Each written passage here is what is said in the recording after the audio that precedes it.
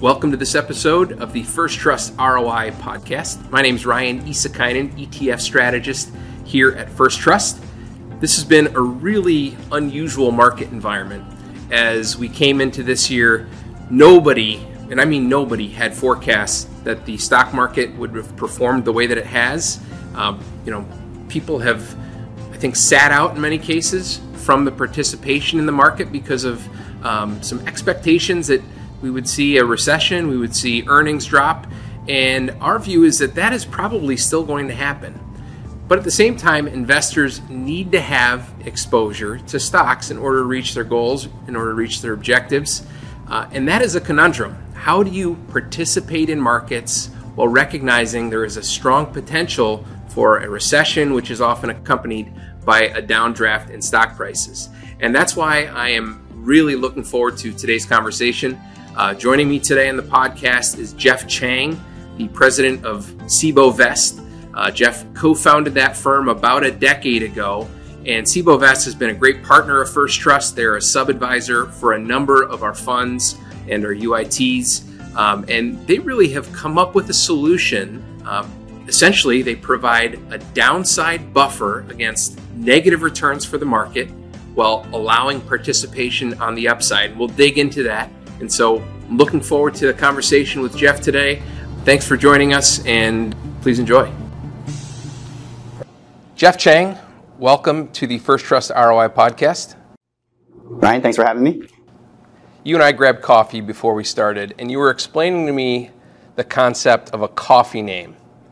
So as we get started here, can you explain it for the viewers of the ROI Podcast, this value add idea of a coffee name when you go into the coffee shop? Yeah, so like when you go in a coffee shop, you say Jeff or you say Ryan. They end up yelling Ryan or Brian, Jeff or John. So it's good to pick a coffee name that no one's going to mess up. So mine is Megatron. I've been trying to get you to make it. Yeah. Obviously, your name is Megatron. Yeah, and they're not going to mistake that for anybody else. And it's also entertaining just to see as they yell Megatron in the coffee shop. Everybody looks to see who that is. That is the type of innovation that we're looking for. So, Jeff, I've known you for a while now. You were the president of SIBO Vest. You co-founded SIBO Vest about a decade ago. Yep. With your co-founder Karan, and you guys have been churning out all sorts of really innovative solutions for investment professionals, for investors. Looking at the landscape of where we are today, what would you say the number one issue, the number one problem, and the number one question that investment professionals are faced with today? In the market today, as you look at it, I think many of us have never faced a market with inflation, right? Or manage money in an inflationary environment. And it poses unique challenges, especially in the rally that we've seen recently, where it's really concentrated in a few select stocks. And so that then you start to look at, as interest rates start to go up, the foundation of asset allocation and kind of risk management had always been, diversify, as well as the hope that when my stocks go down, my bonds go up. So a lot of times investors today are looking for alternative ways to provide risk management outside of, let's just say, diversification and asset allocation, as well as different ways they can generate income that is alternative to, let's just say, fixed income. So getting creative in kind of this inflationary environment, I think is critical as far as in portfolio construction, especially where the market is set up today. Now, your firm specializes in products that are related to mainly derivatives, right? Options, and there's different ways to structure those to seek different outcomes or to boost your level of income, and I want to talk about some of those. But before I do, I think there's this perception that some of the public has that options are just this risky thing that makes some people nervous. So why should they not think that way? Yeah, so options are just the building blocks, right? And some of the biggest reasons why people don't maybe perhaps trade options themselves actually comes down to, even in the advisor community, compliance, right? There's a huge kind of compliance hurdle that can come with option trading, as well as scalability, right? Options expire You have to keep trading it, and you start to have 300 clients. It's a lot of trades to actually get done. So what we specialize is just using those building blocks to actually create solutions, right? We utilize those options to just create these types of solutions, whether it be in ETFs or UITs or any other wrapper. So that way, we're not selling the ingredients; we're actually creating the entire cake. Let's jump into some of these solutions, and I think one of the it's been really amazing to see some of the growth that buffered products in particular have had. Especially, the timing has been pretty outstanding, pretty remarkable. Right before COVID hit, and the world shut down and risk markets sold off, First Trust launched our first series of buffered ETFs that were sub-advised by Cboe Vest. And so maybe take a minute or two and tell me or tell our listeners, what does a buffered ETF aim to do? Why have these become so popular? What do they do? The buffer strategies have been around for over 30 years. Some people have seen them in structured notes, annuities, or just trading the options themselves, creating a hedge. In this case would be, let's say, like a put spread collar.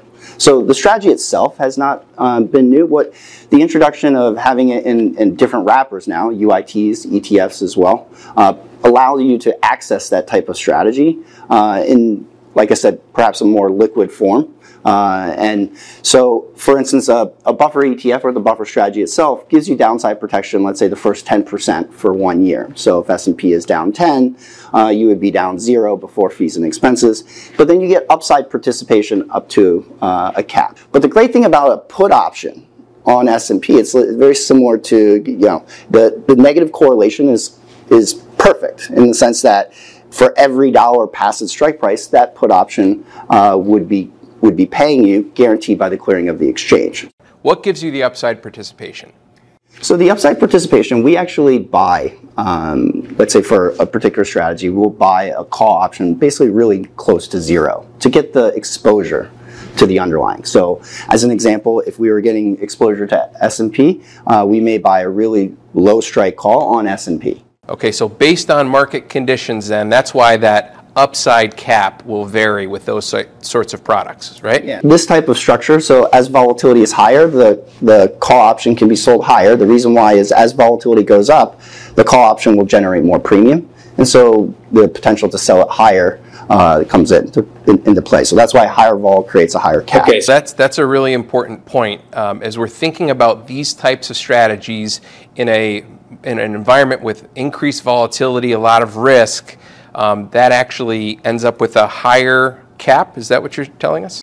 That's right. So as and if we're talking about a 1-year strategy, as the 1-year volatility goes up, that call premium will generate higher, and so thereby the cap would be higher. Now, what also creates call premiums higher is also interest rates. So if the 1-year interest rate were to go up, that call premium is also going to increase. That also raises the strike price and cap to the structure.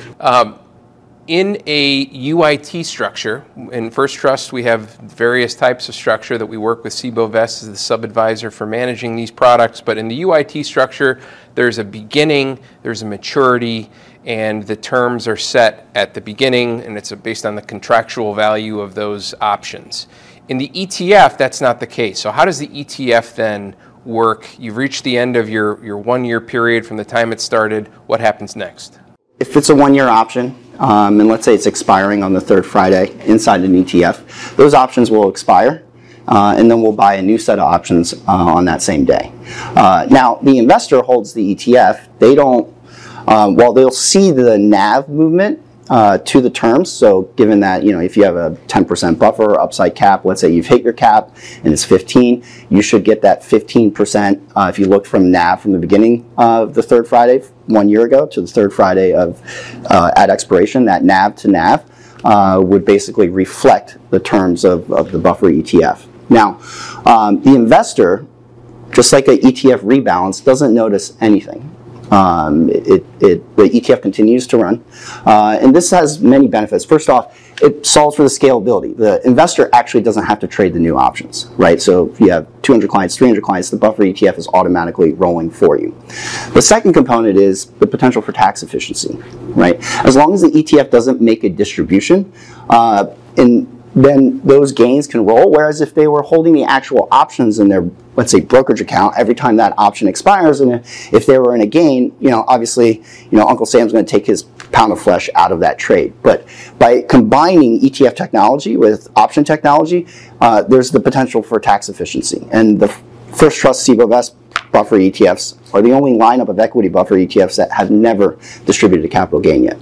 So we've been talking mainly about someone, if they say purchase on the rebalance date, they know what their outcome is likely to be based on the value of those options. What if they buy it 5 days later? How can they understand what the terms are at a different point in time than the rebalance date or the day that the initial terms are set? What's great about options is at expiration, it's a math problem, right? Wherever S&P is going to end, if it's above its cap, below its cap, or in the buffer or below the buffer, it's a mathematical calculation that the options will calculate what they will pay. Now, when the investor gets in, they're going to pay a particular price for that option. And if you calculate, okay, I paid a specific price for these options today, then it's a math problem. Hey, let's say a little less than 1 year from now, what is that going to actually? What are these options actually going to pay? Now, what's critical here is that at First Trust we have great tools on the website that you can actually see. Let's say for a particular strategy, if I were to get it in let's say 5 days after the roll, and I pay this price, and then on the third Friday, let's say in let's say a little less than a year, I can actually see, hey, if S&P is up 10, down 10, up 20%, or down 20%, what is that strategy going to actually pay you? So that is updated throughout the day on the First Trust website. So that's something important. And something else you just said is another point that I was wanted to highlight, and that is the fact that because the value of the ETF derives from the value of those underlying options, you know what it's worth throughout the trading day. And so these trade like any other ETFs, correct? That's right. So you get intraday ability to actually see how the options actually are trading. Secondly, the tool themselves is actually intraday. You can also see, I think there's like a 15-minute delay. So even throughout the day, you can see, hey, if I were to enter into this strategy, what that potentially would give you. And because this isn't a note that's issued by a bank, you're actually not faced with that additional uncompensated credit risk, correct? That's correct. So each of these strategies hold exchange-traded options. And the counterparty to those exchange-traded options is the clearing of the exchange, which is OCC. So every exchange-traded options faces the option clearing corp, which is the clearing of the option exchange. So hopefully that demystifies the product. I know we delved into the weeds a little bit, but I think that's really important for this type of investment product because it is a little bit more complicated until you kind of break it down, and then it's much clearer. But this has been far and away one of the fastest areas of growth in the ETF industry. As you talk to investment professionals and their, some of their clients, what's the typical use case? I think you mentioned it at the outset. How are people using these in an investor's portfolio? Like I mentioned earlier about diversifying your risk management and introducing hedging, it kind of reduces that reliance on kind of a stable negative correlation between stocks and bonds. So that's one use case is where if you look at, like as an example, if you look at a 10% buffer on S&P, it has a very similar standard deviation to, let's say, a 60-40 portfolio if you look at it over the long term. So if I were to introduce that, let's say, into a 60-40 portfolio, let's say if I take $10 out, right, 6 from equity, 4 from fixed income, and I put it in a 10% buffer strategy, the volatility could be very similar. But what we've done is change the risk management from just asset allocation and introduce hedging, which kind of reduces, like I said, that reliance on the negative correlation between stocks and bonds. So essentially what you're doing is diversifying the way that you're managing risk. Is that right? That's right. And the second component is also where investors want to reduce their risk. They want to reduce their beta. Maybe they're looking at, hey, this rally is only in a couple of stocks. They're not sure whether they had missed the boat. This is a really unusual market environment where we seem to be at the edge of a recession.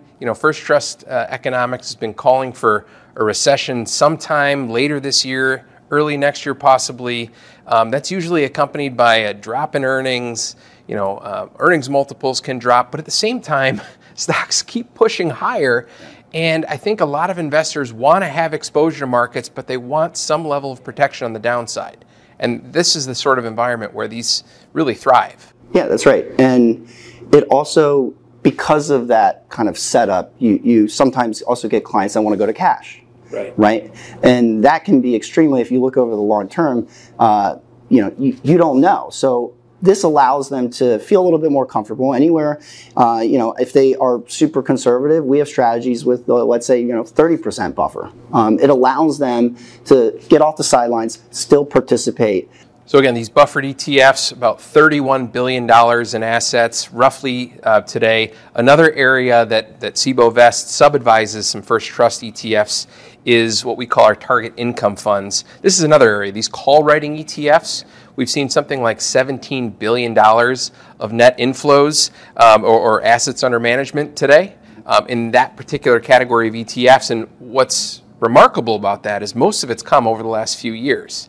So, what's different about those target income products? They're also using options, but how do they work? So we've seen, like you said, a huge growth in kind of cover call writing strategies and funds.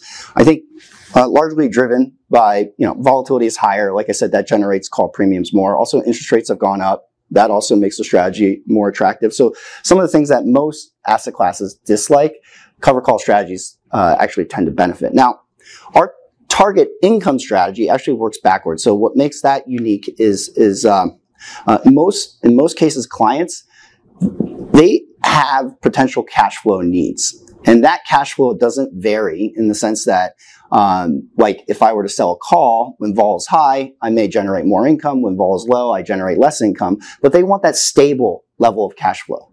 So target income really addresses that because we start with a level of income and then we write calls to meet that target. So that's what really makes target income more unique than what you see out there in the marketplace today where the income level can vary, right? And so as an example, if I were to target 8% over S&P div yield, so if S&P is yielding, let's say 1%, I add 8 to that, let's say my target is 9. I'm just going to write just enough cover calls to get to that 9% yield. Now, in cover call writing, I think there are, three things that people should be very much aware of. The first one is the biggest driver of return in cover call funds is actually stock selection. So whenever you look at a cover call strategy, that's the first aspect that should be evaluated. Is the underlying stocks quality? Are they going to perform over the long term? There's a lot of different covered call ETFs out there. So just like you're evaluating other equity ETFs, that's step one. Kind of looking at, what do they actually invest in? Okay, What's next? So the second is that there are certain pitfalls in cover call writing. We noticed that one of the biggest pitfalls in cover call writing is covering the entire portfolio. The reason why, and that is really the Achilles heel, is because when the market comes down and comes back up, you're completely covered if you cover the entire portfolio. So we saw this in 2009. So after the 2008 crisis, market came down. There's there's a lot of closed-end funds that had cover call strategies, and they got capped out. So when the 2009 recovery occurred, they massively underperformed the market. We saw that again in March of 2020 during COVID. Strategies that cover the entire portfolio underperformed significantly the market because, as we know, come April, May, the market really kind of rallied back, but they weren't participating in that upside. So that's why the second thing is, if you're looking at a cover call strategy and covering the entire portfolio, you have to be aware that there's that Achilles heel there. And then the last is that make sure you have an edge. Markets are efficient.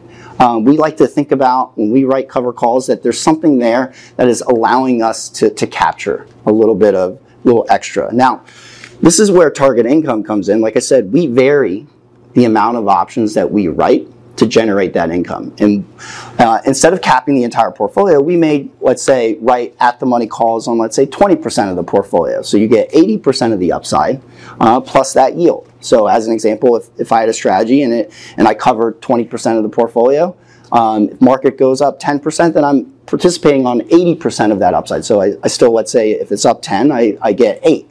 And then in my target income, let's say I have a 9 yield, then there's a potential for, let's say, like a 17% return. Whereas if I cover the entire portfolio, I would just get that yield. I wouldn't participate in that upside.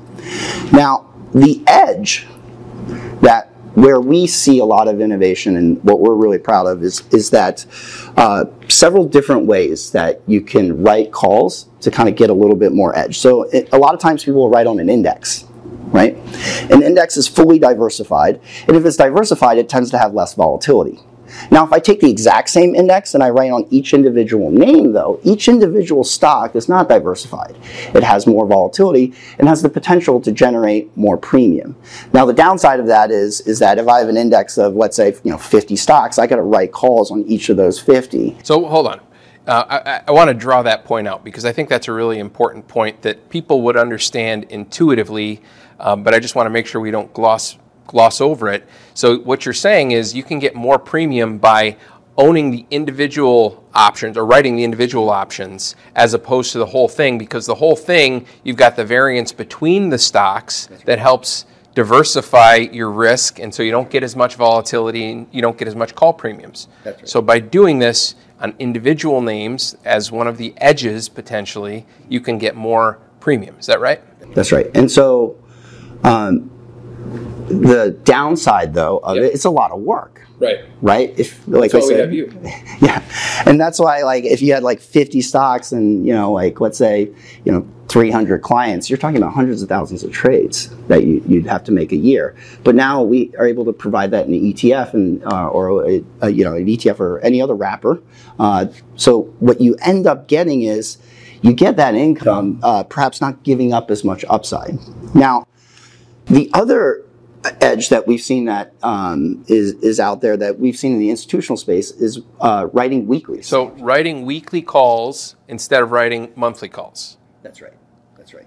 And what's the advantage of that? If you look at a monthly call option, so when you sell a call option, you want the premium to go to zero, right? Because you sold it. You want it to expire. Exactly. Right. And if you notice, that decay, the drop in premium, is the most in the last 7 days, right? In fact, it starts to accelerate. And so why is that? It's the idea that, like, as it approaches expiration, because the option will be worthless after expiration, so that acceleration always occurs. It's just similar to like football tickets, right? Game time's at 1 o'clock, right? If you notice, if you look on StubHub at 12 o'clock, tickets starts to drop. That's the best time to be looking for your StubHub tickets. Exactly, because you see that same impact of the drop in price. The only thing that doesn't do that is Taylor Swift tickets, but options and regular tickets are typically have that accelerated decay. And if you write options 4 times a month, there is a potential ability to actually generate more premium than you would have in a monthly option. So how does that compare? If you were to look at over the course of a month, you write 4 successive weekly calls as opposed to a month. Can you compare the two? Is quantitatively, like, what would you expect? There's a lot of variables to it, right? Between monthlies and weeklies, if you compare them. But if you do it 4 times a month, there is the potential. So it's a significant amount. It's a significant amount. Yeah, that's right. Right. As an individual trying to access that sort of strategy, the problem is they have to write all those calls. That's right. It's a lot of work. Yeah, because there's 52 weeks out of the year, you got to trade those, and if you start to have 100 clients, 200 clients, you have to write an option every week. It becomes very, very challenging. And so, even more so, what is even more exciting is if you combine the two, and you actually write single stock weeklies. Now you have the edge in both cases, right? You have the individual names, plus you're writing them weekly. And so different types of ETFs, you can execute different types of strategies. And what you're saying is you're looking for specific to that specific basket of stocks that's in an ETF. You're looking for the most edge that you can access. Is that right? That's right. So just accessing those benefits, so that way you can retain the upside. Because The other component of let's say, the target income strategy is, as you notice, as volatility goes up, it generates more call premium. Well, in a target income strategy, it doesn't mean that you're going to get more yield. It actually means that you're writing less calls, so you're getting more upside participation. But what's interesting about that, though, if you look historically, that when volatility goes up, that means the stock market is going down, right? And that means that when vol goes up, we write less calls. And when the market snaps back, you're actually in a position where vol is elevated to participate more because you sold less calls. But when the market snaps back, there's almost an accordion effect to target income where you sell less calls when the market actually goes down. So that way, when it comes back, you get more, that potential for more upside participation than a normal, let's say, just like covering the entire portfolio type strategy. So what you're saying is there's a variable amount of participation, and that changes based on volatility because that accounts for the call premiums that you're receiving, and you have to write less calls in a more volatile environment. So in the instance you're talking about, like we saw in the big swoon during COVID, yep, where things really sold off, you wanted to have the ability to participate on the way back. That's right. So what's the use case? As people are thinking about, how do I put something like this into a portfolio? Where does it fit? Does this this sort of product replace a part of their fixed income, part of their equities, part of their alternatives? Where do you see it most often? The great thing is, like I said, the first thing about looking at a cover call strategy is picking good stocks, right? So this really can sit inside an equity core as a way to generate income off the equity portion of the portfolio. Because in most cases, fixed income serves two purposes, right? A ballast and a source of income. Now, from a risk management perspective, our buffer strategies can really help to provide additional ballast, but once that buffer strategy is in there, where does that income come from? So you can actually then generate that income from that equity core using target income. So the two strategies really kind of marry themselves very well because they are also creating a ballast and also a source of income. All right. Well, Jeff Chang, the options guru for target income, target outcome, and a variety of other strategies that your firm has helped to develop, and you've done a fantastic job in sub-advising several First Trust funds. So on behalf of First Trust, I want to thank you for that, first of all, but also thank you for joining the ROI Podcast. Thanks to all those who have joined us as well. We will see you next time. Thank you, Ryan.